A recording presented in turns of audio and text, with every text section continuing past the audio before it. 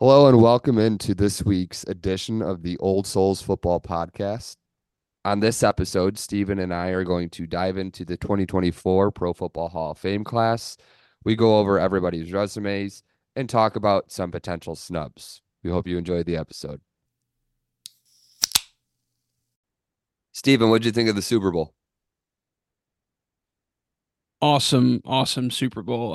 I don't know where I'd rank it in terms of where it would finish in terms of how I would rank it in terms of top Super Bowls that I've seen, Yeah. but I really enjoyed it. I thought it was a really well played game.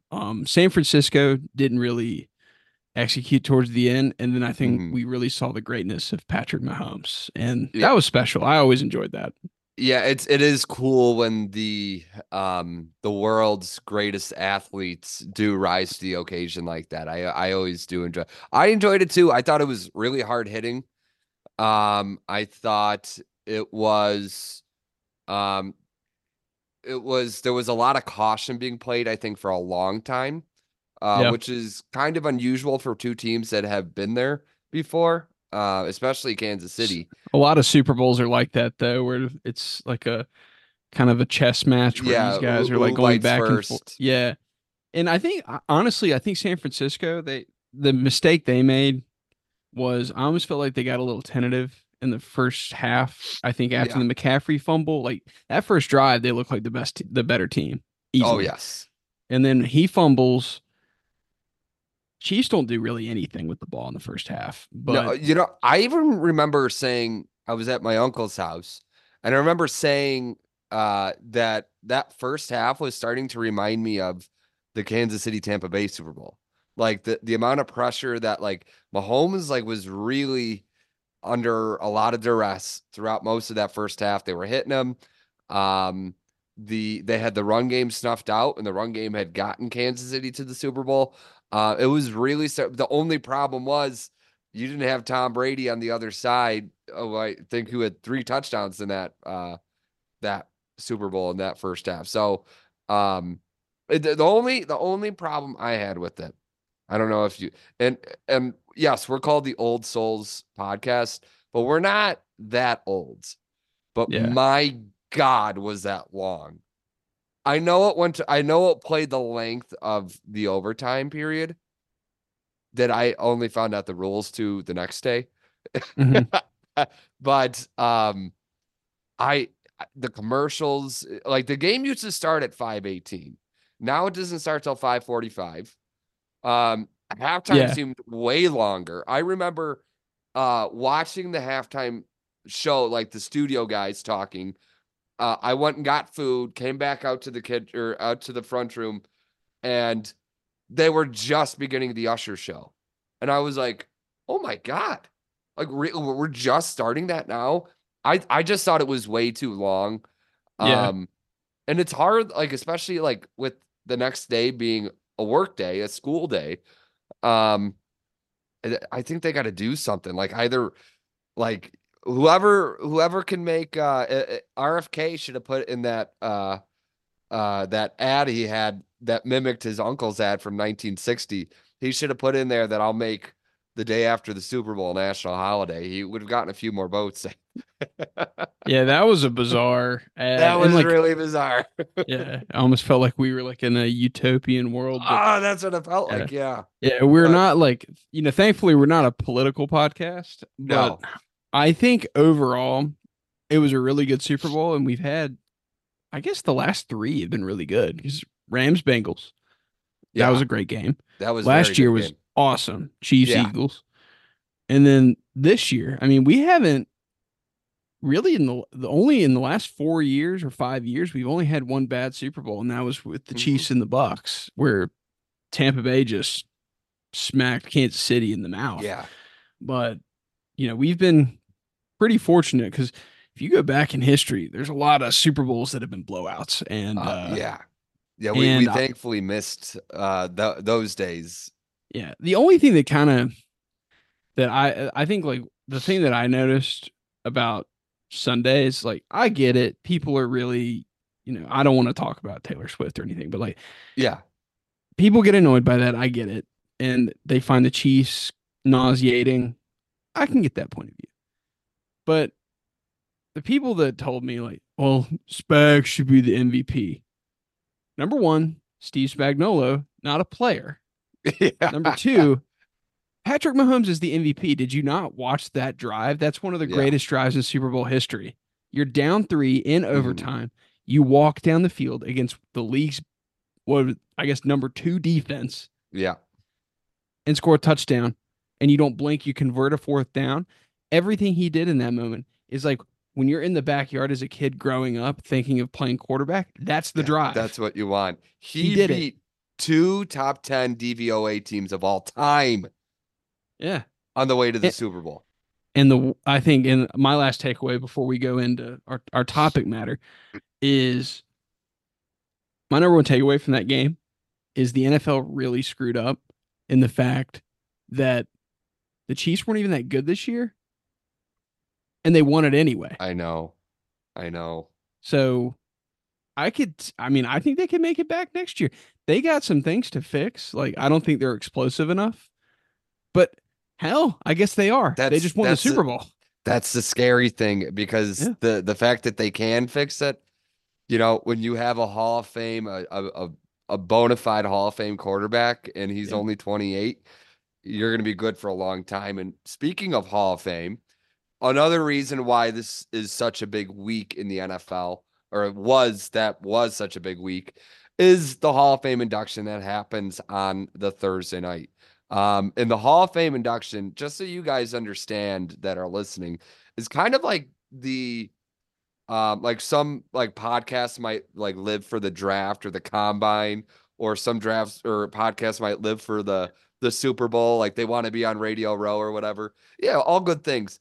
But me and Steven, like our goal is like we would love to have a live show one day from Canton, Ohio during the Hall of Fame induction because we love the idea of that's what this podcast is about, is showing love to the great of the greats in the NFL Yeah.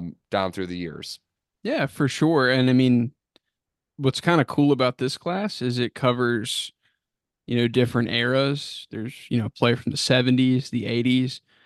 There was a snub for a coach, Buddy Parker, that, he's from the 1950s. Uh, he didn't get in, but we'll talk about him. But that's the cool thing about, I think, this podcast and what we're trying to do is it gives you a better understanding of the nation's number one sport.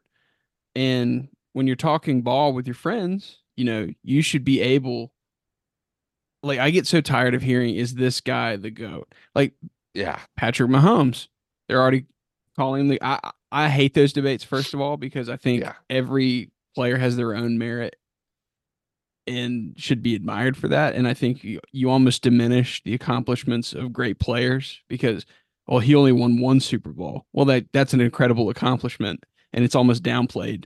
But Yeah. not to get too off topic, but the point is, like, they're already having that debate because they saw Patrick Mahomes do something on Sunday when Tom Brady retired, what, last year? Yeah. Yeah. And That's true. It's like yeah, we forgot about him already. yeah, it's like and I think the point of this podcast is we are not here to be the get off my lawn type Yeah. and say the players today suck and all that. That's not the case. We love No. football now just as much Hmm. as the stuff that, and we're not here to say football was better in whatever year. But the whole point is, like, how is it different? Yeah. Who were the great players? How do they compare today? And having and just going over resumes of great players, you just know more about the game. It's more fun that way. Yeah, that's a good way of putting that.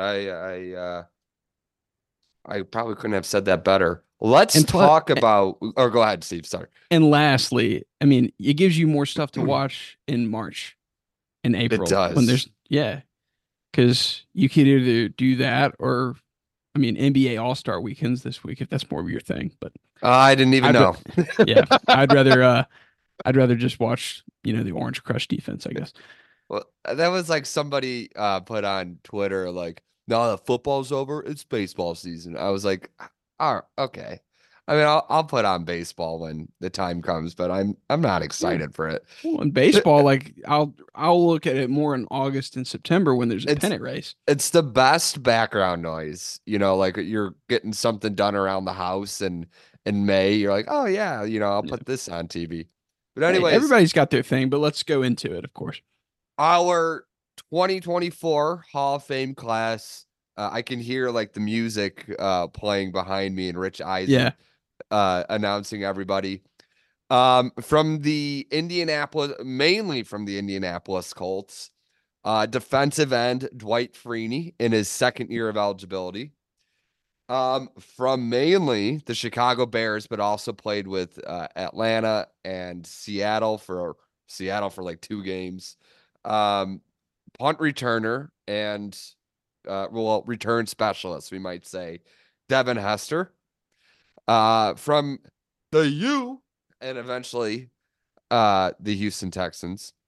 Andre Johnson, wide receiver. Uh, Roy Williams, maybe his best athlete of all time. Not Tyler Hansbrough. Julius Peppers, defensive end, played in Carolina, I actually have Chicago, to and Green correct you. Bay. I don't think Roy Williams was at in Chapel Hill, but Oh, he at that wasn't? point, I think he was still at Kansas. Oh. Yeah, because When did he take over in at UNC then? like 2003. Huh. Yeah, I'm trying to think of the guy's name. 2000 North There's somebody Carolina. out there going, well, actually. And I gotta no, because I gotta look that up now because that's gonna bother me. While you're looking that up, um, middle linebacker from the San Francisco 49er, or he wasn't really a middle, he was an inside backer.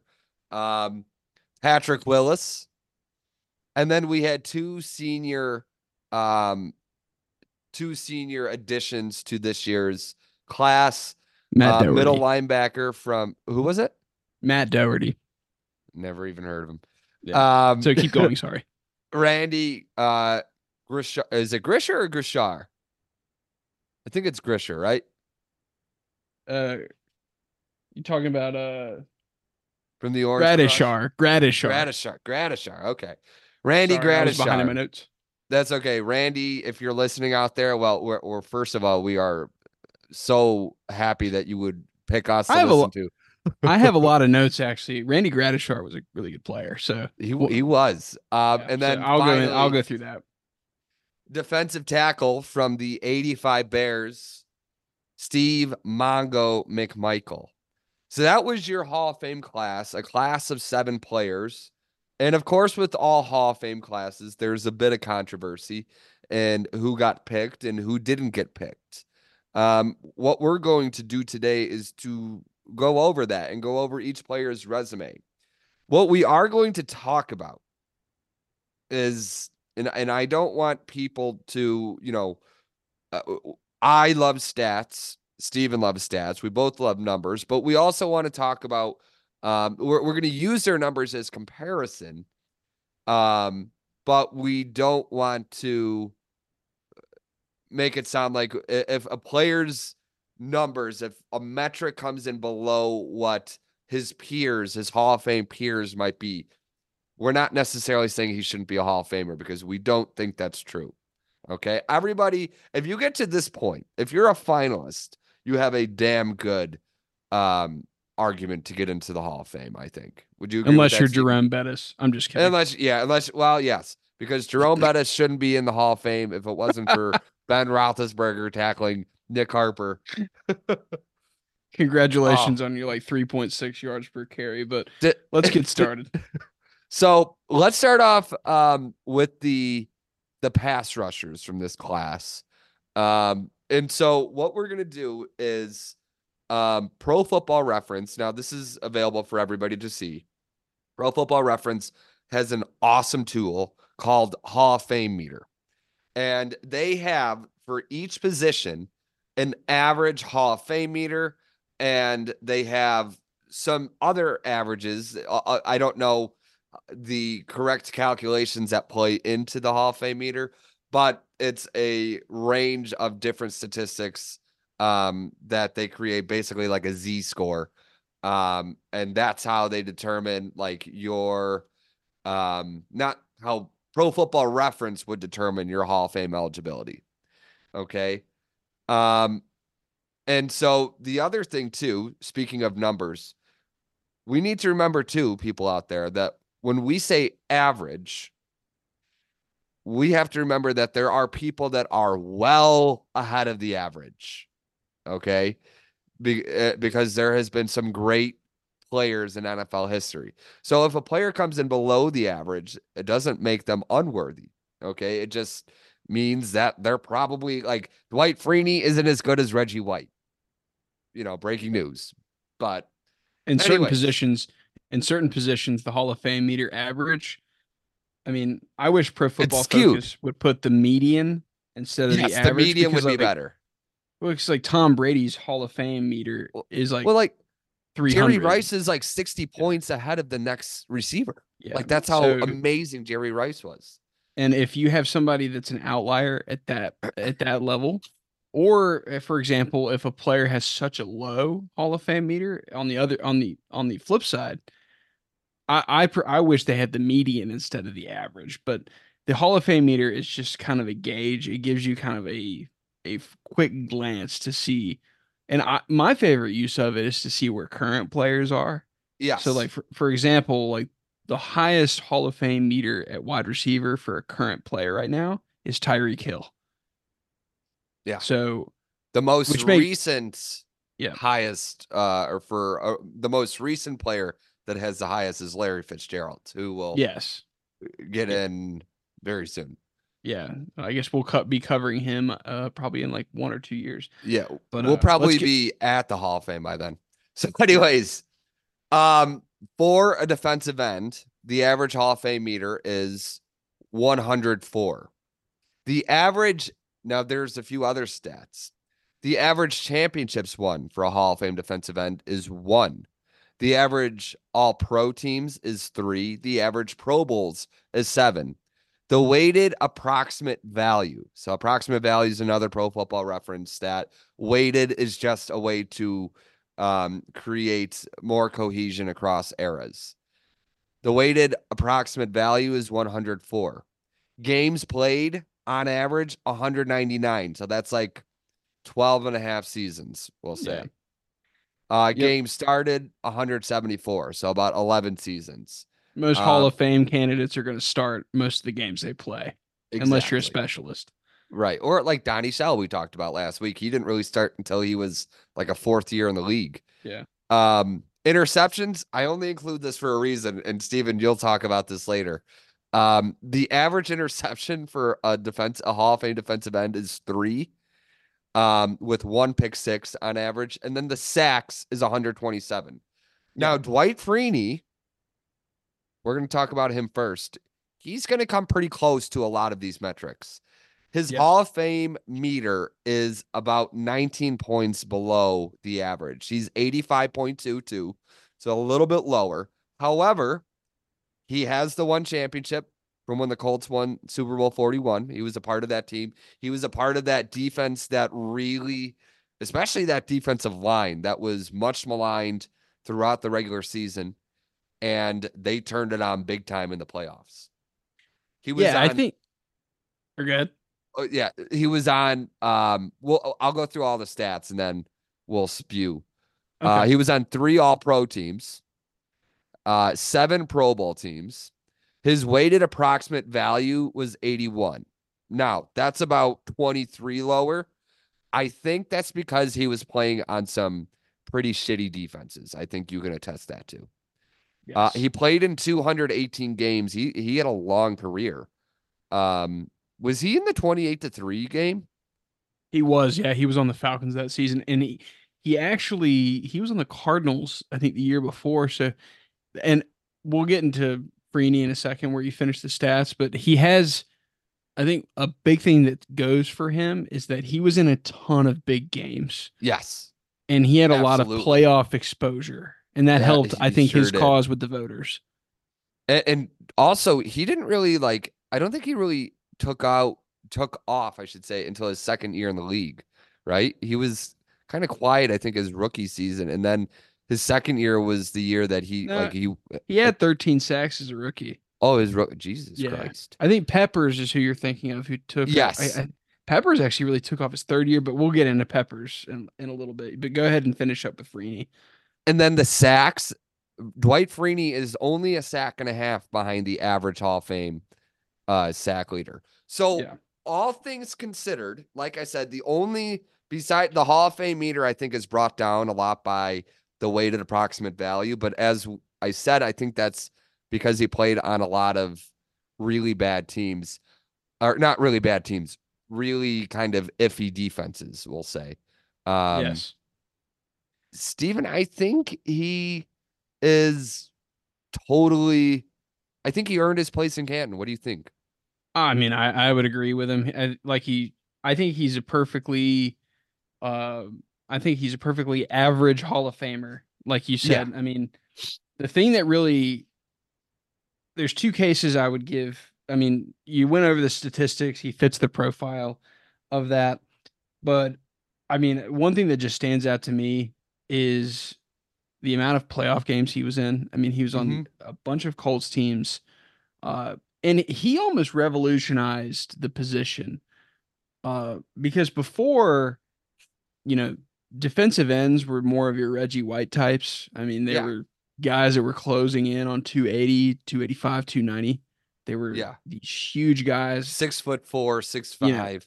occasionally you would see some 3-4 defenses run, some smaller outside linebackers but those Kevin Greens of the world were still 265, Yeah. 270. He was a monster, But Dwight Freeney was like 6'1", 268. So he had the size in terms which of is girth, it's but actually kind 6'1" of is normal tiny. now. But Yeah. back then, like that was especially going up against the hog molly Yeah. offensive tackles. Yeah, He because like was. the left tackles of the day that he would line up against were guys like Jonathan Ogden in Hmm. Baltimore. Yep. I remember seeing a clip of him uh, going crazy on him, I think, in a Sunday night game. And like Yeah. no one really got past Jonathan Ogden. I mean, he was arguably him and Orlando Pace were Yeah. the two left tackles of the 2000s, where He would have there gone was up against Joe Thomas a couple times. yeah, later, yeah, like towards the middle part of his career, yeah. Yeah. Uh, but he used, he kind of revolutionized the position to where you see a lot more, you know, less size speed freaks, more, Freelancing. he's freelancing, and he kind of made the spin move as an art form, because I think so Hmm. many of these big lumbering left tackles, that big long, you know 6'7", 6'8" left tackles, they couldn't handle his burst off the line and then his agility, because when you're so big they can't handle that spin move. And he almost like you used to hear the analysts talk about it, like no one taught spin moves because you weren't supposed to take your No. eye off the quarterback when you're a defensive lineman. He honestly like changed the way they do it now, because he almost just went to the quarterback with a reckless abandon. He was going to get there any way he could, but he almost turned it into an agility game more than just a power game. Because when you, like I said, when you thought of defensive ends in the late 90s or the mid 90s or late 90s, early 2000s, they were these bigger guys, right? Freeney was different, but he had a thick lower body, and but I think like his spin move was so special. Like when I was just watching his old tape, it reminded me, like, because you don't see guys that were that good at one thing. It almost Hmm. reminded me of like when Kareem had his sky hook, Yeah. where he couldn't stop it. Good And like, analogy. Yeah. yeah, and I think in a way it was very similar, because the best left tackles in the game, they had a hard time keeping him out of the quarterback, keeping him away from the quarterback. And Yeah. Dwight Freeney, to me, definitely a Hall of Famer. Now, the question, we get at the end of the podcast, is he better than some of the other guys that Yeah. weren't selected? That's a different question. But I think, yeah, he fits the profile. I can't argue against him making it necessarily. Hmm. Yeah, I would agree with all that. The second defensive end that got into the Hall of Fame, I don't think there's much. debate about this is This was Julius easy. Peppers. Yes. Julius Peppers had a 119.75 Hall of Fame meter score. That's 15.75 above the average. He did not win a championship, but he came close quite a few times. Yeah. With both of our teams once. And then he was in the Super Bowl in 2003 with the Panthers when Yep. they lost to Tom Brady for their second Super Bowl. Um, he was on 3 All-Pro teams. He was on 9 Pro Bowl rosters. His weighted approximate value was 130. And just like Freeney being a part of some poorer defenses, Pep would have been a part of some great defenses, but also he was a big part of that. Played in 266 games. He started 240 of them. Remember earlier when I said the average defensive end had 3 interceptions, a Hall of Fame defensive end? Yep. Julius Peppers had 11. He had 4 pick sixes and 159 and a half sacks, which is 32 and a half more than the average Hall of Fame defensive end. He was an incredible player. And with He was Pepper, the definition of a freak. Like, yeah, when you would create a player in Madden, yeah, you couldn't even create Julius Peppers. Like it no, wouldn't let you in terms of like the arm length, the athletic ability for somebody yeah. his size. I mean, he had a basketball background. So there's this one play in college that I go back and watch this because he's like an alien where I think it's Curry for North Carolina ends up throwing him an alley-oop pass, and the just the hand-eye coordination for somebody that big is scary. And you can Yeah. see why you can see that he had that hand-eye coordination in the NFL because like you mentioned, he had 11 career picks as a defensive end. He is the only player in NFL history with 100 sacks and 100 sacks and 10 interceptions. 100 sacks, 10 interceptions. I He has 159 career sacks. So he doesn't just qualify for the 100 sack club. It's the 110 sack club with the 10 interception. Like he shatters the yeah. he's arguably I would say the most versatile pass rusher of all time. And when we say he had 11 interceptions in his career, he wasn't like until Green Bay when that was the first time in his career really he was standing up as a Yeah. pass rusher, wasn't he? He So could have always stood up too. That he was could the have thing with always stood up yeah. and he might have had 25 interceptions if he Yeah. stood up, but he had his hand in the dirt for the first 12 years of his career. Yeah. I mean, and he still had that many interceptions. I Yeah. mean, um, He was a special player and he had his combine measurements 6'6", 283, ran a 4.7. He's running as oh, fast as some of these running backs, like the slower end running backs, which is just yeah, crazy at that size. There was this play in Denver, or really a sequence of plays in Denver, where this guy chases down Jake Plummer on a bootleg. And remember, you're playing at a mile high. yeah, Very gassed. next, very next play, drops back in the coverage and then proceeds to return an interception 101 yards. Got chased down by Rod Smith at like the 3 yard line. It took Rod Smith basically 90 yards to catch him. Rod Smith was a wide receiver. Yeah. This guy was unbelievable. I mean, that isn't even the craziest play either. There was a play he had uh, in Carolina when he was with the Bears. You probably The, remember this play. the worst offensive game of all time. He tips Jimmy Clausen's pass up in the air, and that's where his basketball skills come in. He finds the ball and like makes this acrobatic play. I still couldn't. I when I saw that, that's one of the greatest plays I've ever seen He by any he one football player. his body was the his momentum of his body was taking him one way, and he literally dove back across his momentum to pick off the pass. I mean, it was insane. I Yeah, think Julius Peppers. I don't think. he was definitely unanimous in the Hall of Fame vote. Um, so it was he was most deserving, I think, of the entire class. I mean, every one of these guys is deserving, but I think Julius Peppers certainly is the most. Yeah, and my last takeaway for Peppers is if the NFL has a 125th anniversary team, he should be on it. Oh That's yes. how good I think he was. Well, we were talking earlier this week. He probably should have made the 100th anniversary team Yeah, I'd have to go back and look who made it. Um, that's interesting because because that should be like, that should you would that was think the that end would of have his popped up in career. his act. Yeah, He had been retired already. But I yeah, mean, he would Reggie have. White's on there, and you got players from the 70s. Yeah, and Bill, we love Bill on this show. Yeah, If you didn't know, but Bill knows his football, and he would have made sure that guys before 1960 were included. So but he was that a might have been a reason why. yeah, he was just a playmaking defensive end. I mean, and one of the last plays I want to go over before we move on to the next player. There was a play in 2014 where Christian Ponder, it's a rainy Thursday night at Lambeau Field. Christian Ponder gets a ball tipped. Remember, tip drills, Julius Peppers is going to be around the ball. He intercepts this pass.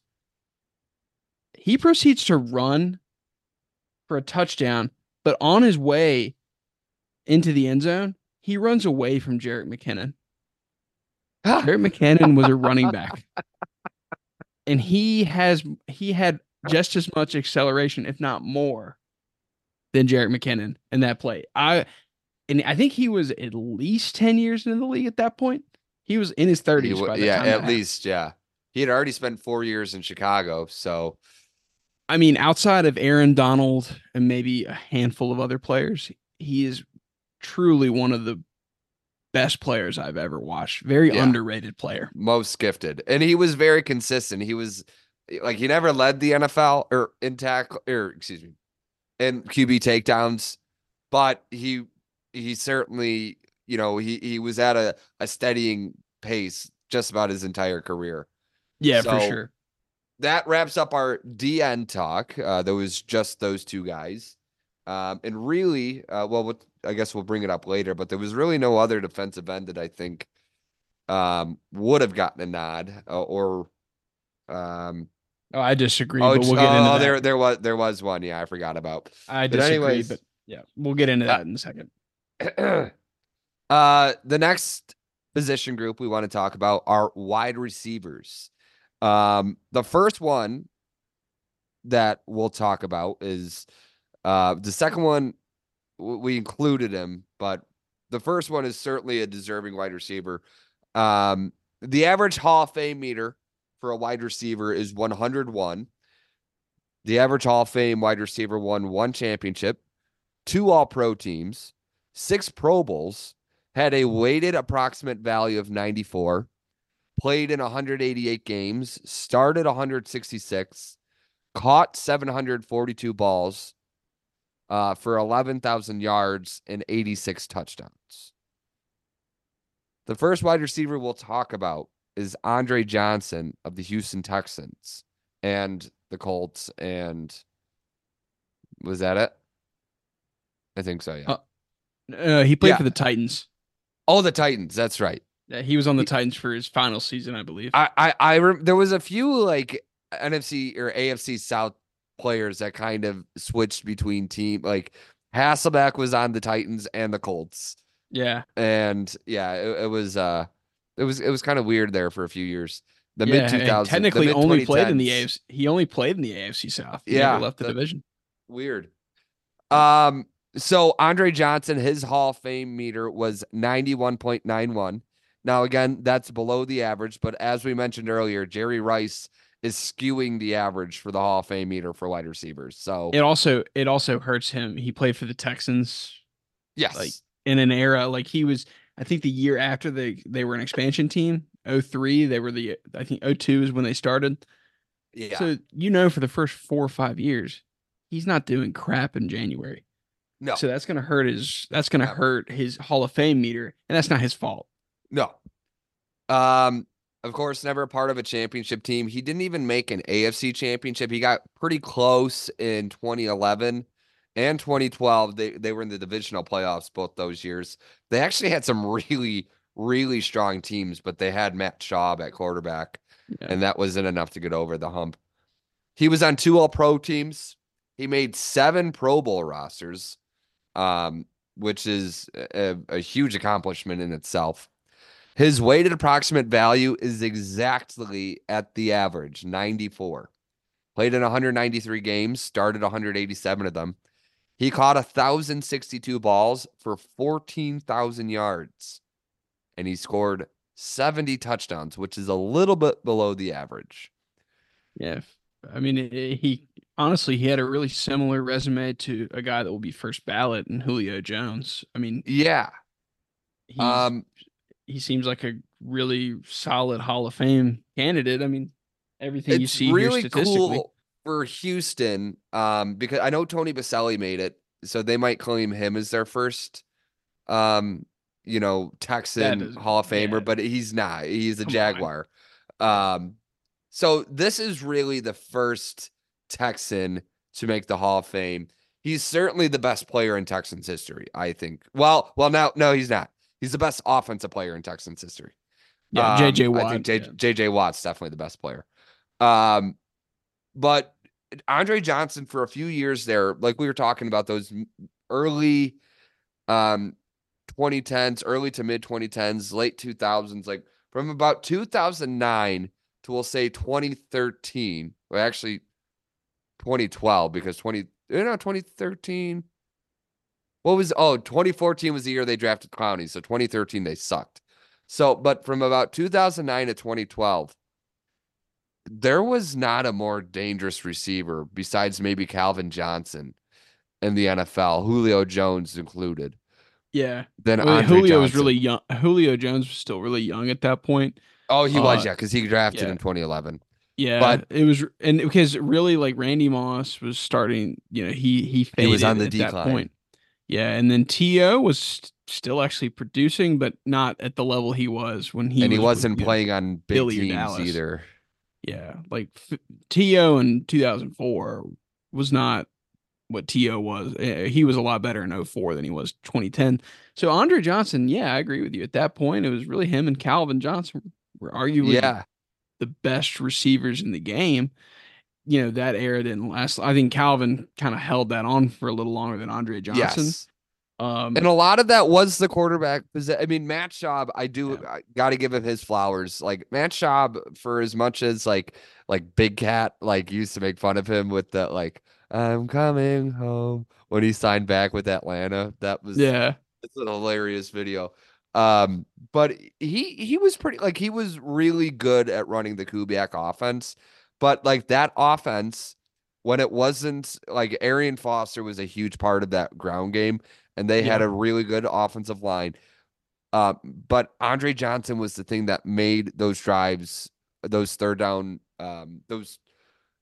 catches to keep those drives alive so that they could continue moving the ball with Arian Foster.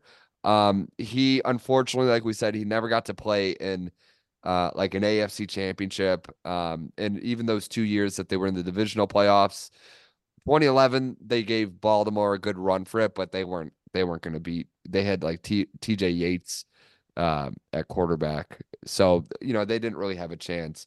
He's just one of those guys that he did his job for a long time and he did it very well. He wasn't flashy by any stretch of the imagination. Um, Actually, probably his most famous clip is when he beat Cortland Finnegan's ass, yeah. which I think all of America was pumped about. It So, was. I mean, Finnegan was giving him the business like all yeah. game, and you could tell because I think the Texans were kicking the Titans' ass at this point. So Andre Johnson's like, "I'm done whooping your ass up and down the field, so I'm just gonna whoop your ass and just get kicked out the game." And I Yeah. think Kubiak gave him the game ball. That was the best part. I mean, It really is. everybody in the country outside of like Nashville loved that clip.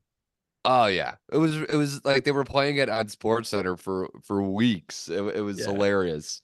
Normally, So leagues don't condone fighting, but we like that one.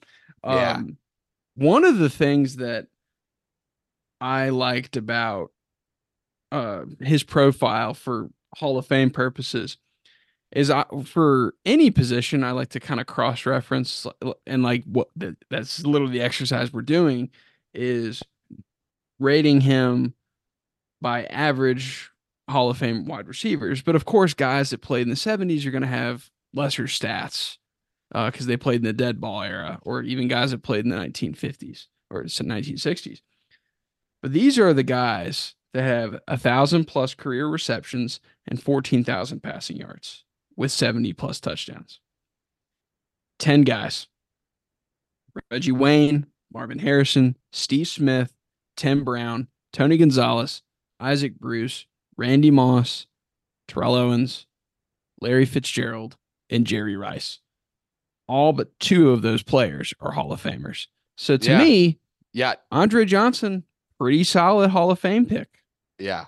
He is. He really, and actually, the other thing I did kind of say it at the beginning. He went to the U. He was on the greatest college football team of all time. He was. He think about that passing attack, by the way. Ken Dorsey was pretty spoiled He because he's was. sitting there going to his right, he's got Andre Johnson. Going to Hmm. his left, he's got Reggie Wayne. Oh, and if you know, that doesn't work out, I'll just throw it to Jeremy Shockey. Yeah. And then Like Kellen that. Winslow was a backup tight end. What a Uh, stacked team. I mean, unreal. Um, Willis McGahee, I think, was around. Willis McGahee yeah. was there. Jarrett Clinton Payton. Portis. Yeah. What a Yeah. stacked team. Yeah, they were. I mean, those were. That's actually that was when I first got into college football was Yeah. those years. So that was fun. And But so don't forget anyways, the legend Najee Davenport, by the way. oh, actually, there's another guy from that team. Oh no, he came later on. Forgot that. Yeah. Forgot about that. Anyways, the next wide receiver, technically, he's classified as a wide receiver that we want to talk about is Devin Hester. Now, disclaimer. We're going to talk about why we think Devin Hester is a Hall of Famer, but we're also going to bring up the points why some people might feel he shouldn't be a Hall of Famer. We Okay. should just not even talk about his receiving. Like that doesn't. It doesn't Yes. matter. I was, but yeah, it is funny though. His Hall of Fame meter, I'll just say this, is 48.4, which would be about 52, 53 less than the average. But he was not a wide receiver that we understand as a wide receiver. In fact, he actually, if he played in today's era, would probably make a very good wide receiver. Well, he'd Yeah, make a possibly. great like your jet sweep. He'd be great on bubbles. Like there'd be a good offensive coordinator, or a good offensive coordinator would know what to do with Hester. What Yeah. Hester became so famous for was his ability to return punts and then later on kicks. There was, and I don't think I truly do believe that Hester is a Hall of Famer because I don't think there's a return specialist outside of Cordero Patterson that was as impactful as Devin Hester. Devin Hester had 14 punt return touchdowns. He had 20 total returns. That includes 5 kicks and a missed field goal return. For somebody that is a Bears fan, that was at that 2006 Bears team. For anybody that's under the age of 40, really, in Chicago, that was the most fun year we ever had watching the Bears. It started in his debut game against Green Bay. He ran a punt back. Um, and then everybody remembers the week 6 game, the Monday Night Football game. The Bears are who we thought they were game. Uh, when the Bears did not score an offensive touchdown all game, they scored 2 defensive touchdowns on a Mark Anderson strip sack, and Mike Brown ran it in for a touchdown. Then Urlacher stripped Edgerrin James. Charles Tillman ran the ball in for a touchdown. So the Bears were getting the ball back with 2.5 minutes left in the game. And it was just like, okay, Rex Grossman, can you lead one touchdown drive? Please, dear God, Rex Grossman, lead one touchdown drive. And he didn't even have to because Hester took the punt at about a 17-yard line. He made two cuts and he was into the open. It's a game that is still talked about in Chicago. My personal memory of that game was well, the Bears went in 5-0, and the Cardinals were whooping the Bears' ass. And I was crying. Um, just because I wanted to see how long they could stay undefeated for. Um, but also I was probably tired. I was a 10-year-old, 10 going on 11. And my mom was like, "All right, you know what? Let's get you to bed. Let's get you to bed." So she put me into bed. She put me in the bed in the middle of the third quarter. The Bears were down 23-3. The next morning, she woke me up for school and she said, "Neil, the Bears won." And I was like, "Okay, all right, okay, whatever. Yeah, you've done this before. Like this is how you try to get me out of bed." And she was like, "No, really, they did." And I was like, "Okay, all right, whatever." I went into the kitchen. My mom always put the news on in the morning while we were eating breakfast. The morning news in Chicago, they talked about the traffic and the weather. There was no other news story, but did you see that game last night? Because that's how crazy it was. That was really the birth of Hester's mythological status in Chicago. Of course, then he had the missed field goal return a few weeks later. He had a return in the game they clinched the division against the Vikings. He did that 4 years later then. And of course, he had two against St. Louis in the Super Bowl return. In 2007, he picked up right where he left off.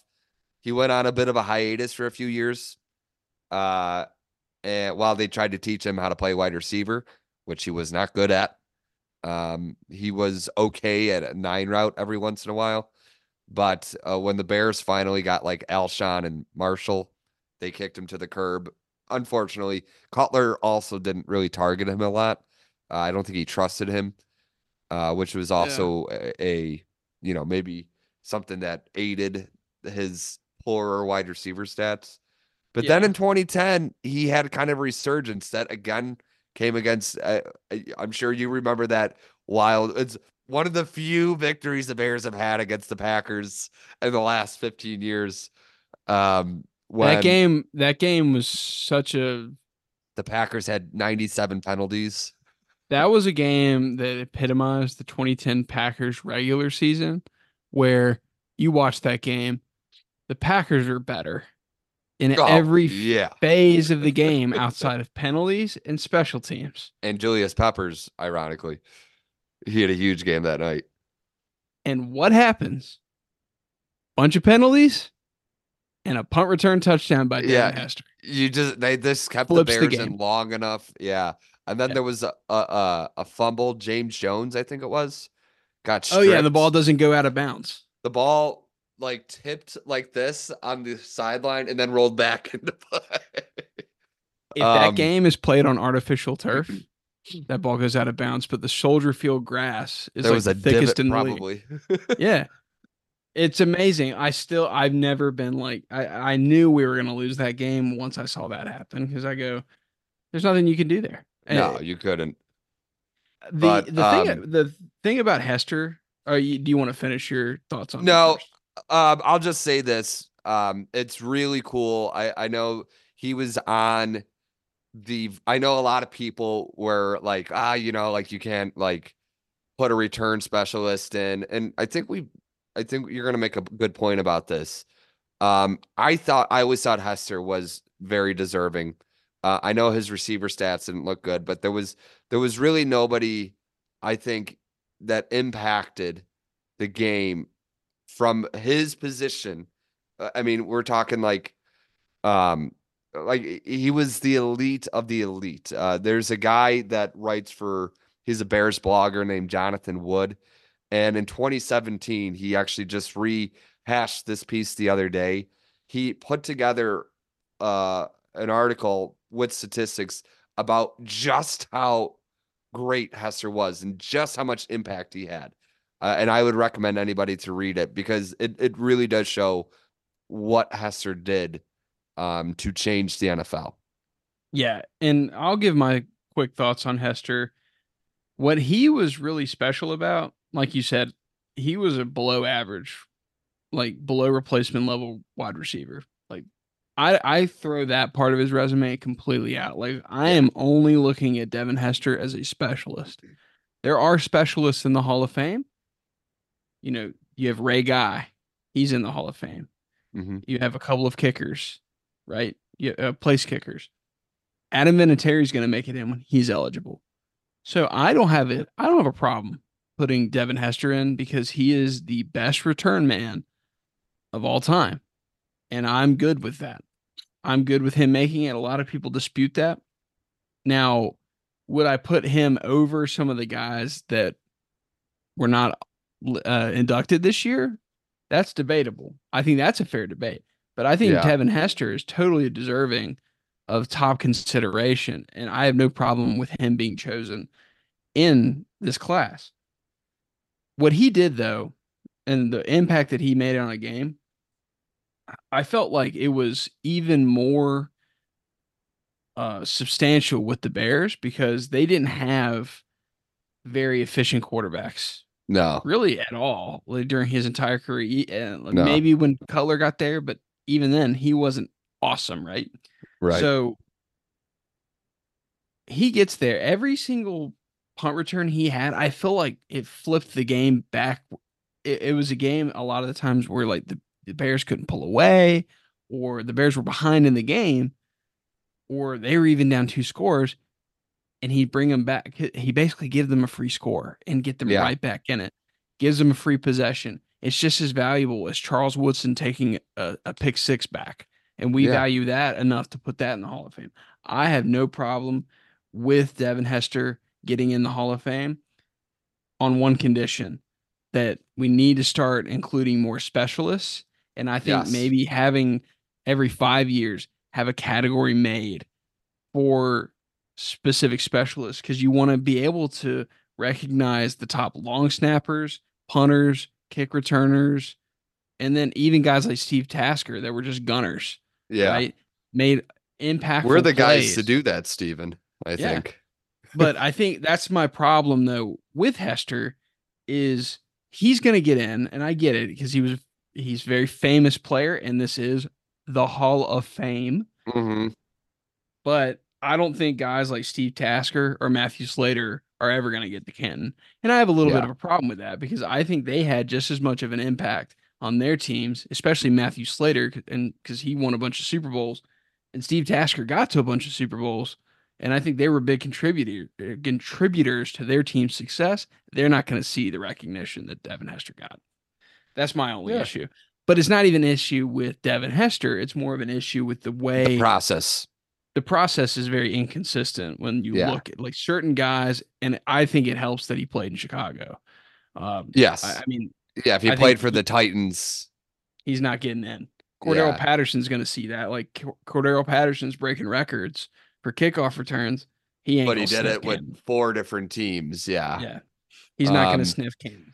it would be Uh, cool if Hester, and the last point we'll make, it'd be cool if Hester actually championed those guys. Like now that he is in the Hall of Fame, yeah, if he, over the course of time said like, hey, let's get Steve Tasker, let's get Cordero Patterson, let's get Adam Vinatieri, those kind of guys. It would be really nice. you can't tell the story of football without special teams. I mean, Yes. that's the third phase of the game. Special So teams was a huge reason why Kansas City won the Super Bowl the other night. yeah. So, And the best of the best of that at those positions deserve every bit of the recognition as absolutely. defensive and offensive players. But let's go on to Patrick Willis. Patrick Willis. So anyways, for inside linebackers, because we're gonna have two different inside linebackers to talk about. The Yeah, yeah. average Hall of Fame meter is 106. The average Hall of Fame inside linebacker has won one championship. The other thing I kind of like about that too, and this is what we talked about last week, it says championship. It doesn't say Super Bowl. So for any of you people out there, the Pro Football Reference also recognizes NFL championships, just like your favorite podcast, the Old Souls Football Podcast, available on Apple Podcast, Spotify, and Amazon Music. The average Hall of Fame inside linebacker has made 4 All-Pro teams, 7 Pro Bowls. They have a weighted approximate value of 103. They've played in 167 games, starting 159 of them, 21 interceptions. It's important to be a somebody that's around the ball as an inside linebacker. 1 pick six, 21 pass deflections, which that's a tough stat to use because they didn't start like there's really no evidence of pass deflections for guys that were beyond like say 1994 when they don't have as much play-by-play uh, Yeah. data. And then lastly, sacks with 22, which is also a little bit difficult for an inside linebacker.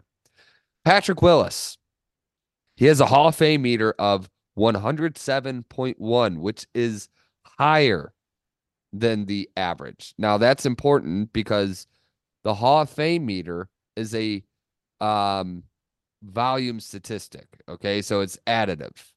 So it's like you start off at 0 and you add on to it as your career goes on. Um, so while obviously they have their own calculation, but they take whatever you did for this year and they add it on to what you had your previous years.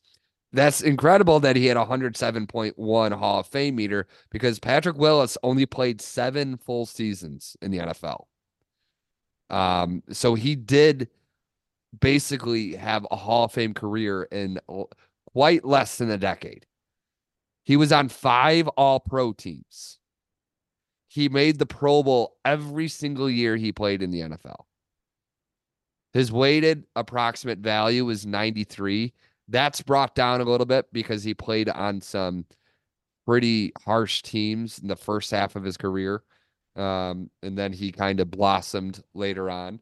He had 8 interceptions, not a heck of a lot, but a decent amount.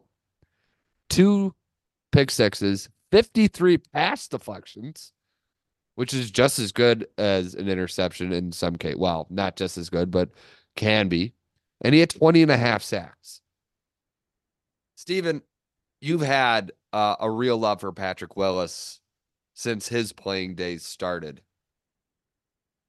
What do you He's think been of his candidacy? This was the second easiest pick for me. When I go through my ballot, Peppers was my number one choice. Patrick Willis was my number two. And it wasn't that hard because ultimately, look at his resume. Like you Yeah. said, he was in the league 8 years and he Or was yeah, an all technically, yes, he did miss 1 year. Yeah, I forgot about that.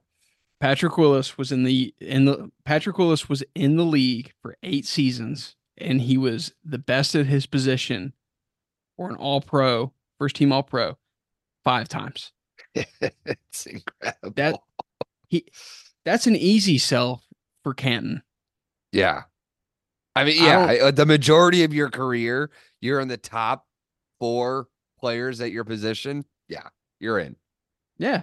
And he's in it. It's an important position. He was on good teams with Jim Harbaugh as the coach. One of the thoughts that I had, and this is, we both agreed, Patrick Willis is a Hall of Famer. It's not that hard. And the other thing about Willis, by the way, one of my last points on him, impactful immediately. Comes in as Yeah. a rookie out of Ole Miss, first round pick, immediately the best player at his position in the league. This is a league, by the way. 174 tackles. This is a he came into the league. Ray Lewis and Brian Urlacher are still playing, by the way, Yeah. and At he high was levels. just as good, if not better, Yeah. than Ray Lewis and Brian Urlacher. Slam dunk Hall of Famer. I'm surprised he had to wait, to be honest. He did Um, have a long wait. He was kind of the bridesmaid about 4 times before this. So it's really awesome that he was able to break through this year.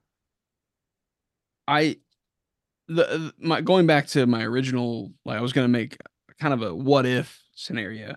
Yeah. What if Trent Baalke is not like the worst front office guy in the league and drives Jim Harbaugh away to Michigan? Yeah. And basically, I think that forced Patrick Willis into retirement and It did. kind of He broke up left. that Yeah. core. I mean, It really did because it went to hell in a handbasket for San Francisco he could have until played probably, Shanahan took over yeah, he could have played another 5, 6 years easily easily. and probably at a high level. And I mean, Ray Lewis, I think, played for what was he, the 90? What was Ray Lewis, the 96 draft? 97, 96 or 97. He was the 96 draft. So, 96, yes. yeah, so And he he lasted till retired. 2012. Yeah, he played 16 seasons. So if Patrick Willis plays 16 seasons, he would have retired after this season. Excuse my He, coughing, anybody listening, by the way. I have a cold. so that was one of my big what ifs. He retired nearly 10 years ago. He could have been playing just this year. Like Yeah, he could have. he could have At still been playing. least he could have at least been a part of like that 49ers team that was in the Super Bowl a few years ago against Kansas Yeah. City. You know? If he does, he could really be considered up there with like Butkus, Nitschke, Ray Lewis, Yeah. Lambert, Well, see that's some of the these thing about greatest linebackers of all time. that Hall of Fame meter. Like I said, it's additive. He had that like he surpassed the average Hall of Famer in just really like he was in the league for 8 years, but he only had 7 seasons worth of games. Yeah. Um, like that's incredible. Like even imagine if he didn't miss a season's worth of games, like he'd be even higher. Trying to You think of a know, player that had that sort of like who would be a comparable player that had that short of Terrell a Davis, yeah. Gale And Sayers, yeah, those two at running back, it's a little more common because those guys yes, tend to break down a lot easier or earlier. And but they're also in the spotlight more.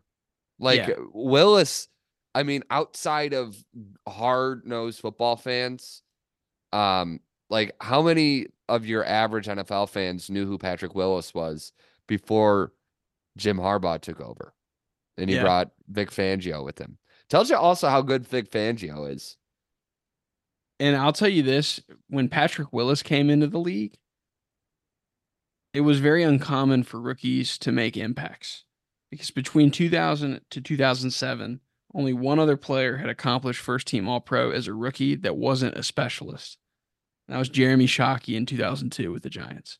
Wow. So he comes in, he's first team All Pro. That was really rare at that point in time. It's become a little more common. Like we saw two of the Jets do it last year. Yeah, Because Sauce Gardner, I think, was an All Pro. he was. Um, so He you was do again see it a this little, year too. yeah, you see it a little bit now, but when Hmm. he came into the league and he's the best at his position, where you still have Brian Urlacher and Ray Lewis, he's awesome, and he was awesome his entire career. No brainer for me. Yeah, we're Um, very happy for Patrick should Willis. have should have been in already, honestly. Long time ago. Yeah, Our next inside linebacker that we're going to talk about is the man that I butchered his name early on. And again, if he's listening, we're very happy he's listening, but we're very sorry. Randy Gradishar, he's inside linebacker. you'll want to keep getting his name wrong because he's an Ohio State legend. So Oh you'll yeah, he's screw like one him of the then. best. Actually, Woody Hayes called him his. Woody Hayes said he was his best player ever. So. really, Mhm. no kidding. Yep. Um, But keep going. Sorry. So, anyways, Randy Gradishar's Hall of Fame meter was 66.8, which is technically 40 below the Hall of Fame meter, the average Hall of Fame meter for a inside linebacker. Again, we talked about this earlier today. That does not mean we don't think he is a Hall of Fame player. We'll talk more about that. He was never a part of a championship ball club. However, he did play in a Super Bowl. He played in Super Bowl, was it Super Bowl 11, right, Steven? Super Against Bowl 12 Super Bowl 12 against against Dallas. They Dallas. they did get their asses kicked, but I mean the Broncos, they had who is it? Chris Morton? Not Chris no, Chris Morton. It's Craig on Morton. ESPN. Craig Morton. But Yeah, Chris sorry. Morton's, yeah, but I think in Super Bowl 12 they had 8 turnovers on offense Yeah, I mean they were or 6 turnovers. Excuse th- me. they never had like their Super Bowl was beating the Raiders in the AFC Championship. Like that was like they were really the first like Cinderella team to make the Super Bowl. I was right the first time. It was 8 turnovers in one game for the Eight Broncos. turnovers. He was on 2 All-Pro teams, 7 Pro Bowl teams, which is the average, and it's as many as Patrick Willis was on. His weighted approximate value. Now, this is the interesting one. His weighted approximate value is 88, which is actually only 5 below Patrick Willis. He played in 145 games. So this was an era where he was only a part of the 16 game season for the last 5 years of his career. He started in 133 of them. He had 20 interceptions and 3 pick sixes. Pretty good. Mm-hmm. And he had 19 and a half sacks.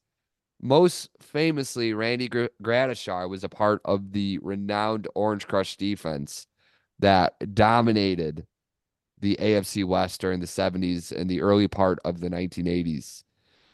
He played alongside TJ from from. You're supposed to say I'm trying. Louisville. Louisville. Yeah. Oh, It's been let's try so that long again. since I've watched primetime, man. TJ from Louisville. Louisville. No, Randy Gradishar is, I think, a very deserving honor. The Hall of Fame meter, especially for guys that played in the 70s, and really pre. Obviously, we talked about this not too long ago. The modern era in the NFL is considered from 1970 on post merger. But really, the game is so far different now than it was back then. There wasn't uh, mostly what Randy Gradishar was doing was plugging holes. He was not, we'll say, you know, freelancing like a Brian Urlacher was at middle line, even though Brian Urlacher was playing, the deep middle in the Tampa 2, but it was a totally different position. It was a totally different game back then. But Randy Gradishar was a player that he was a senior finalist. He had a long time waiting to get into the Hall of Fame. We're really excited for him. Yeah. Steven? So I think the number one takeaway I have from Gradishar's career is that it was overshadowed, just like the 70s Broncos teams. Because you're playing in an era where you have the steel curtain, and I feel like just the front seven had a half dozen Hall of Famers. Yeah. You have the Doomsday defense in Dallas. And in the early 70s, you have the no name defense in Miami. The Orange Crush defense, I looked before Gradishar, no Hall of Famers. However, from 1976 to 1979, the Broncos were no worse than the sixth best defense in the NFL if you look at yards per play, which we don't have DVOA or anything to look back on This is the from closest that. thing. Yeah. Yeah, I look at yards per play because that, to me, that's very similar. I look at a per play metric. Yeah. And the thing about the other thing the Broncos didn't have is they didn't have any like postseason glory. Like they made Super Bowl 12, so they didn't make the big game. But Dallas had a couple of Super Bowls in the 70s. Miami had a couple of Super Bowls. Pittsburgh had 4. Like, and the Oakland had one at that point. They ended up winning. I guess they didn't win another one until the 80s. They had one Yeah. with Madden. So looking at Denver, this team feels a little overshadowed from history. But if you actually dive into his resume, it's pretty good. It's really good. I think it's a borderline Hall of Fame discussion. I Mhm. I don't think he does not have the resume of a Patrick Willis where he has like 5 first team All Pros in the 10 years that he played. I Right. think he had a couple of first team All Pros in there. I believe he had 2.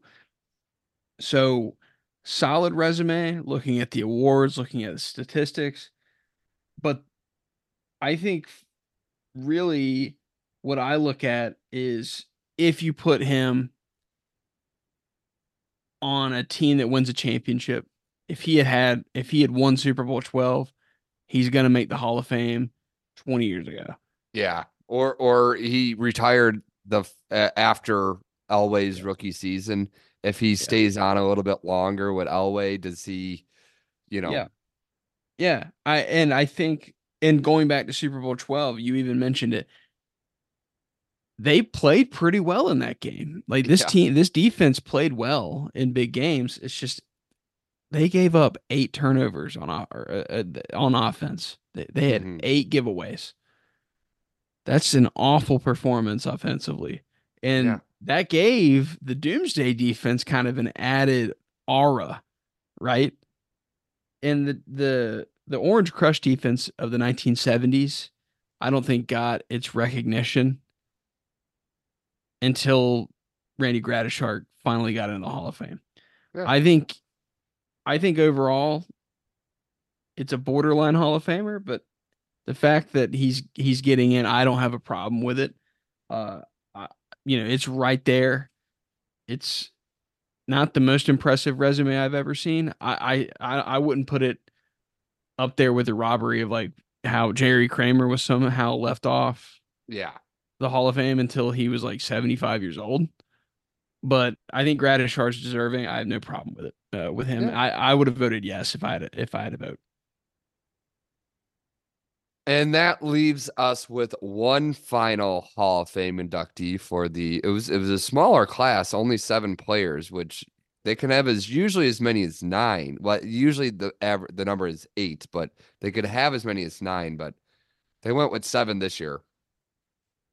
The last Hall of Fame inductee that we'll talk about today is Steve Mongo McMichael, who is a defensive tackle. So to talk about the average defensive tackle, the Hall of Fame meter is 102. The average Hall of Fame defensive tackle was a part of 1 championship ball club, 4 All-Pro teams, and 7 Pro Bowl teams. They had a weighted approximate value of 103, played in 190 games, starting 175 of them, and had 92 sacks. Now, Steve Mongo McMichael had a Hall of Fame meter of 60.18, which outside of Devin Hester, who technically we put in as a receiver, would be the lowest of the class in the for the 2024 class. He was a part of 1 championship ball club, the 1985 Bears. He was on 2 All-Pro teams, 2 Pro Bowl teams, but Mongo had a weighted approximate value of 100, which is just a little bit below the average of 103. Mongo played in 213 games, starting 171 of them. And Mongo had 95 sacks, which is the third most for any defensive tackle ever. Um, as a Bears fan, I think a lot of people, especially say younger people, um, were excited for Devin Hester because he was the epitome of entertainment for us growing up. As you said, he was our offense. But if for anybody who has any um, memory of the 1985 Bears or those 80s Bears teams in general, or just for anybody that values those teams, like myself, obviously I was 10 years from being born when the Bears won the Super Bowl, but I've watched every single game from that 85 team over and over. I've studied them a lot. If you listen to the other Hall of Famers that Steve McMichael played with, Richard Dent, who is a defensive end for the Bears, Dan Hampton, who is a tackle or alongside McMichael, and then kicked out to end when William Perry came in to play tackle. Mike Singletary, who played right behind Mongo's ass for 10 years. They would all tell you that Steve McMichael should have been in the Hall of Fame years ago. And you might say, well, yes, that's their That's their teammate. Of course, they're going to back him up. If you talk to guys like Russ Grimm, who played against Mongo in the playoffs in some hard-nosed NFC games back in the 80s, he would tell you that Mongo should have been in the Hall of Fame years ago. Joe Jacoby would say the same thing. And that's actually coming from Dan Pompei, who was a part of the Hall of Fame voters. I heard him saying that the other day on 670 The Score here in Chicago. C. McMichael retired in 1994, so he would have been eligible in 1999. Now, he was not a first ballot Hall of Famer by any stretch of the imagination, but he very well should have made the Hall of Fame long before this. The sad thing about this is that Mongo right now, for anybody who doesn't know, is battling ALS, and it's not the early stages. Mongo is 3 years into this battle, or almost 3 years. He is, um, I recommend anybody watching the Sunday NFL Countdown uh, piece on Steve McMichael there the other day before the Super Bowl. It was very well done, and it captured everything that was amazing about McMichael because he wasn't just a great player, he was the best character maybe on that team, on a team full of characters. He got cut from New England because he was in the I guess the combat zone in Boston, which is like their red light district, um, on nights before practices, before games. So he didn't fit in well there. And so he got signed for, I think, like $100 by the Bears, and he found a home in Chicago. He's from Texas, but he is truly an adopted son of Chicago. Um, he, after his NFL career was over, he joined WCW. He was part of the Four Horsemen with Ric Flair. Um, And so Mongo has made friends and has made impressions. Heck, he even ran for mayor of Romeoville, Illinois, about 20 years ago, so that he could put a strip club in the basement of his restaurant. Mongo was just the ultimate character, but he was a good guy from all accounts. He is unfortunately going through a battle that you wouldn't wish on your worst enemy. And the pictures of him the last few days have been really comforting to know that he knows that he's in, but it's a shame that he couldn't be of his, you know, healthy self to enjoy it. But I think a lot of people in Chicago, his teammates, his wife, Misty, his sister, their nurses, everybody that's helped out. The Chicago Bears have done a lot for him. I think everybody's going to try to do their best to live up that um, what he really should have been in a long time ago. It's really awesome. I think a lot of people were afraid that a Ron Santo type thing was going to happen. Ron Santo should have been an MLB Hall of Famer or a baseball Hall of Famer, I should say. For years, they put him in after he died. This was kind Yeah. of bad enough that Mongo had to get to this point. I don't know if he'll see the induction in August, and he wants to go to the induction, but they don't know what that would do to him. Yeah. Um, so It's a really sad it's situation with it's his a very ALS for sad sure. situation, but you know, regardless, talking about the player, I know a lot of people said that were maybe a little bitter, some sad people out there, because there are some people like that that felt that it was only a pity vote. Again, as I said early on, Mongo was a totally deserving player. His job was to take on double teams in that 46 defense. And Dan Hampton and Richard Dent, who were athletic freaks of their time, were just told to get to the quarterback any way you can. And Mongo, so he didn't get the glitz and glamour that his two teammates did, and he still ended up with 95 sacks in his career. Um, would he have produced that way in another defense? maybe not. But the fact that he still produced that volume in a defense that had other Hall of Famers on it that were taking away his sacks, I think is pretty astounding. Um, Mongo to me is the one that, like when Hester got in, I was happy. I was almost in tears knowing that Steve McMichael was in. It is a beautiful thing for him. Yeah. I think he's very deserving.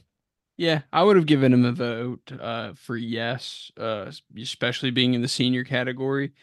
Um, to me, what stood out, especially when I see D tackles when they're sitting there with 80 plus sacks, I think his career with the 85 Bears, or really the 1980s Bears, number one being on the greatest defense of all time, that's a plus. Whoa, I think whoa. what I think what honestly happened though with him is just the same thing that happened to Jerry Kramer, Yeah. where not necessarily the best player on an all-time team. So, he's stuck playing with Richard Dent, Dan Hampton, Mike Singletary, right? Those Hmm. three, like when you think of the 1985 Bears defense, those are Those the are the guys you first think of. three. Yeah. Yeah. And those guys are like sitting there, Mongo has two first team all pros. These guys have like five. So Yeah. I think it's a case where sports writers are like, oh, well, we've done the 85 Bears already. They're Yeah. taken care of. And I think that McMichael, he just kind of gotten forgotten. Yeah. And, I think he was a really, he was a Hall of Fame player. I would put him just like in the kind of the Gradishar category. Like he was really, really, really good, but kind of forgotten because Gradishar being in the 70s, like linebackers at that point, like there were some all-time players like Jack Lambert, for example, like in the Steel Curtain. Same thing with McMichael. You're just kind of, I think he was almost a victim of his own team and his own era. But if you look at his resume, I can't argue with 95 sacks from a defensive tackle. Like that's Yeah. impressive. And to me, just seeing that alone, that's good enough to get you in the Hall of Fame. If Geno Atkins is going to be up for debate here soon, and people are going to vote for him. And I think he has just as I would vote for McMichael and Geno Atkins. Yeah. They're similar His hard, resumes. yeah, and interior defensive linemen are tough because like outside of like unless you know what you're watching with the run game, you don't necessarily know what you're looking at. But Yeah. he was a disruptive defensive player. But I want to go into my ballot, and then I'll let you do Yes. yours. So I did uh I did my five. My five were Julius Peppers, Yep. Patrick Willis, Okay. Jared Allen, Oh. Jari Evans, Yeah. Yeah. and Wow. Antonio Gates. Those were my five current players. I also gave a yes for Gradishar, Steve McMichael, and then we'll finish up the podcast. We'll talk about Buddy Parker for a second. But I Okay. gave those three yeses because the senior category and the contributors are just yes or no's. While the current era is you vote for the five. Yes. Peppers, Patrick Willis, Jared Allen, Jari Evans, and Antonio Gates. How about you?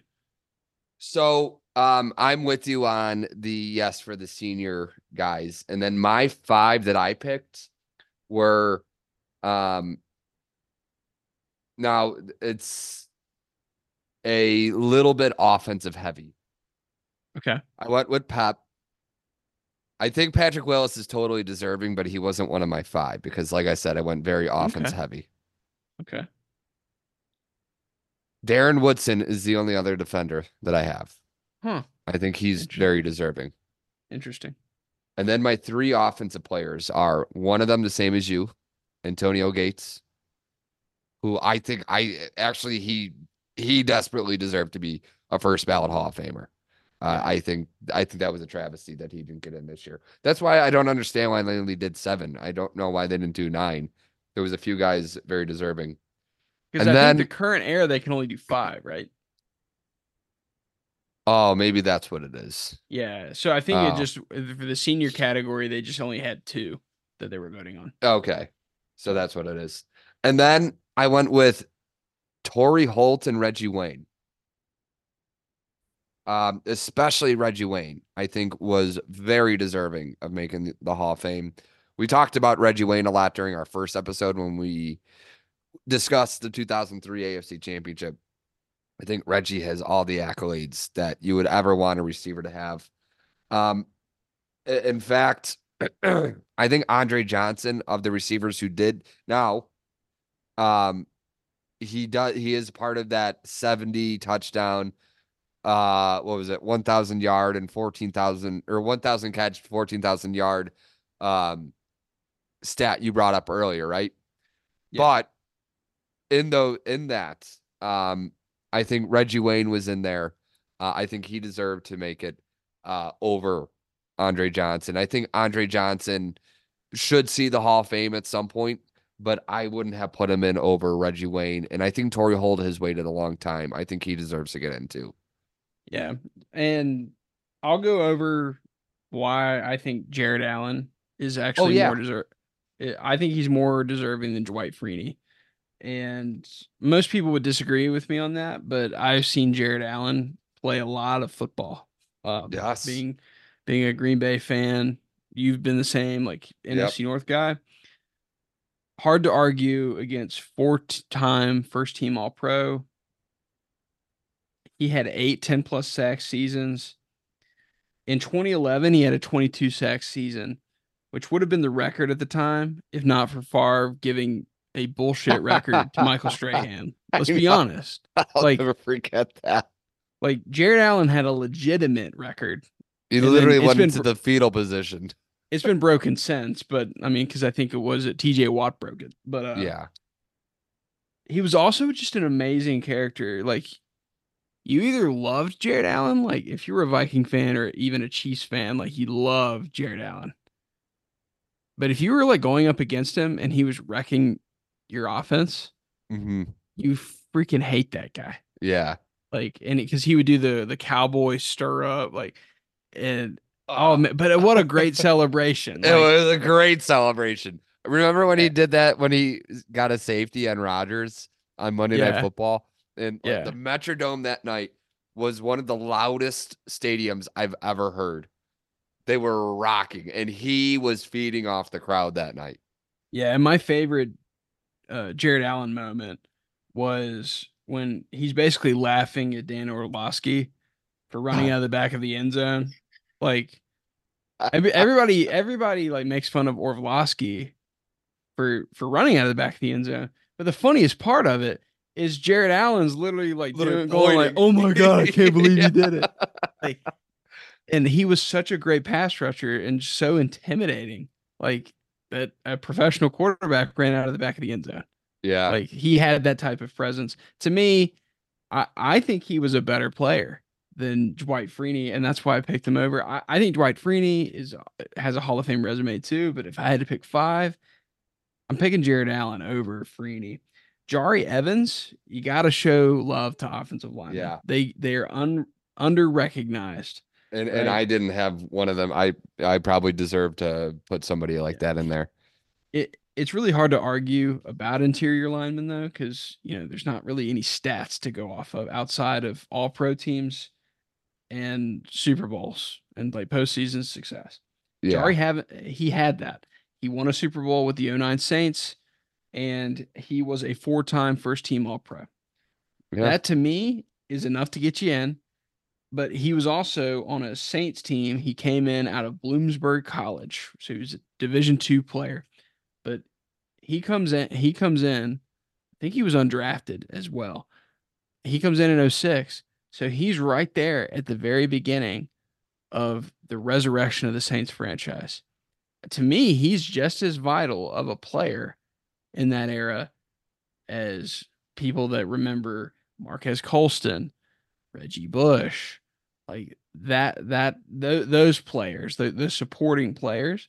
He's probably more valuable, honestly, because he was this team was such a big screen team through the Sean Payton era think about how many screen passes they ran. I mean, even with Kamara later on, Jari Evans didn't play with Kamara, but Yeah. you had Reggie Bush, Darren Sproles, Pierre Thomas.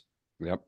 You can't have that without the right guards being in the right spot, making the blocks downfield, and playing within timing and executing. And Jari Evans was always there. I think he's a deserving vote.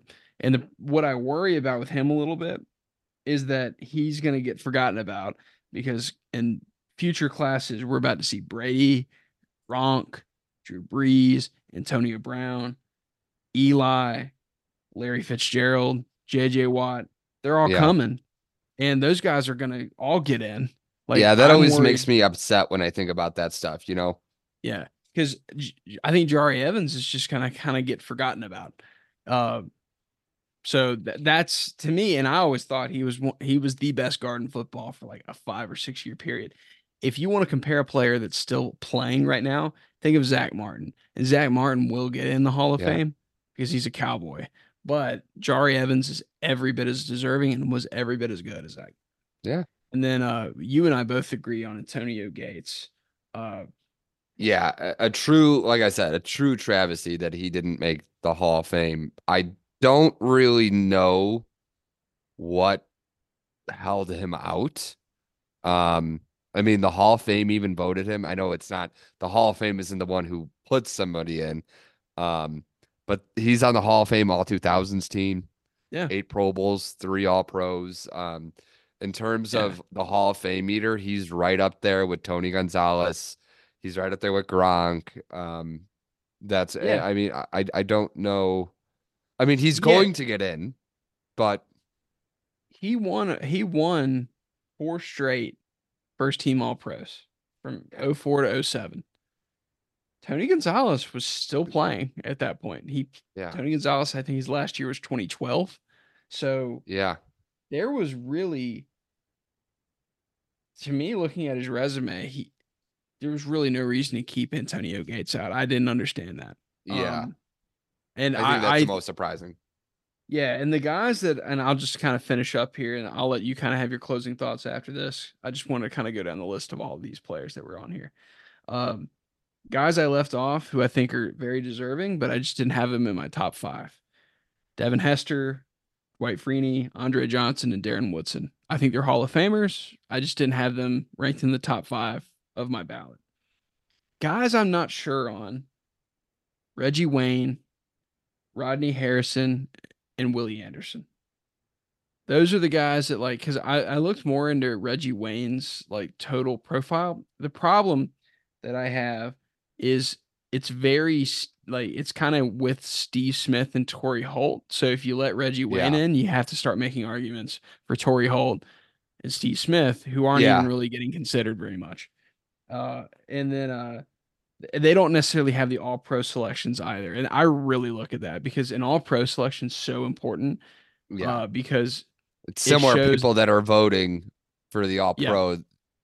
yeah, it's consistent with that. And then number two, like we're gauging, were you the best player at your position at any given time? Because if you're not getting a lot of first team all pros, you were never really the best at your position. And to me, the Hall of Fame should be a very exclusive club Hmm. of the best players. Like I love a lot of football players in turn, like loved watching them, but these guys I don't necessarily see as Hall of Famers. I think like they're the Hall of Very Good. Like they were awesome, had maybe one or two all pro seasons, but I don't think they have the resumes. Eric Allen, Torrey Holt, and Fred Taylor. And especially Fred Taylor. Oh God, Fred Taylor. Because yeah, I like Fred Taylor. I thought he was a really good player for Jacksonville. And Not even close to being a no, Hall of Famer. no, because if Yes. yeah, if you vote for Fred Taylor, then you need to put Sean Alexander, Priest Yeah. Holmes, Jamal Lewis, and every good running back, halfway good running back of the Yeah. 2000s. Um, Yeah, yeah, I didn't understand. I saw a couple people, like a few people on Twitter saying, "Oh, I thought Fred Taylor should have gotten in," and I was like, it's "Are because they we?" And remember him. I had to like think for a second. I was like, "Wait, was he better than I actually thought?" And he wasn't. No, He he was wasn't any really better than I thought. what he had going for him is he played for a long time. He had like 13-year career, which is really a long career for a running back. Yeah. So he had that going for him, but like I said, I mean, you'd have to make a case for a guy like I'd rather look at Jamal Lewis, Sean Alexander, Priest Holmes, guys that had shorter primes but were the best players at at the given time. Yeah. Like Sean Alexander, especially. I mean, he had more career touchdowns, Priest but I Holmes, want, especially, his 3 year run from 2001 to 2003 was insane. but I think Sean Alexander, I think only played 8 years and Yeah. had more career touchdowns than Fred Taylor, who played 13. Yeah. So, like, that's what I'm saying. And Sean Alexander's not getting in. So No. that was my thing. Really, Torrey Holt, like, kind of borderline. But the problem is, like, there's a lot of really good receivers, and especially as these like Devonte Adams type players come in, and Cooper Kupp, they start to retire. Yeah. Like, Yeah. you're There's gonna like have a to let slippery all of slope them. clause, I Yeah, think. like, yeah. I mean, Hall of Fame receivers like that, you have to be like Andre Johnson level good for like 10 seasons. And Torrey Holt, he didn't quite do that. He was really good. Um, I think if you want to honor the greatest show on turf, maybe you take that angle. That was But we kind already of what have I was thinking with Tori. Yeah, you already have Kurt Warner, you already have Falk. Is Bruce in too? and Orlando Pace. In Orlando, yeah. So So I don't know. That's just those. That's kind of how I looked at my ballot, and kind of they're all really really good players, and many of them great. But that's kind of how I would, if I had a vote, that's how I would look at it. yeah, that's What fair. about you? No, I would be I get that. I well, you have to have conviction no matter what. I definitely do see the slippery slope clause. And Torrey Holt and Reggie Wayne. I probably got a little bit more immersed in the whole Hall of Fame meter thing. Um, and maybe some different memories I had of them. But even looking back on Reggie Wayne was somebody that when we were talking about the 2003 AFC Championship, when we were doing our prep for that, that was actually the name that first clicked in my head that time as this is a guy I think might, have a good case at making the Hall of Fame. And that's kind of why I was like, oh, if I had the option, I think I'd put him in. He had the fourth highest weighted approximate value of this entire finalist class. Yeah. But, uh, you know, that's also why they're senior finalists. You never know, the likes of Reggie Wayne get in one day, in 10, 15 years. The way I always look at the Hall of Fame is there's, I think, obviously there's guys that get snubbed every year and there's guys that get left off the list for a long time. But if you deserve to be there, eventually you're going to get there. Like it's just a matter of time.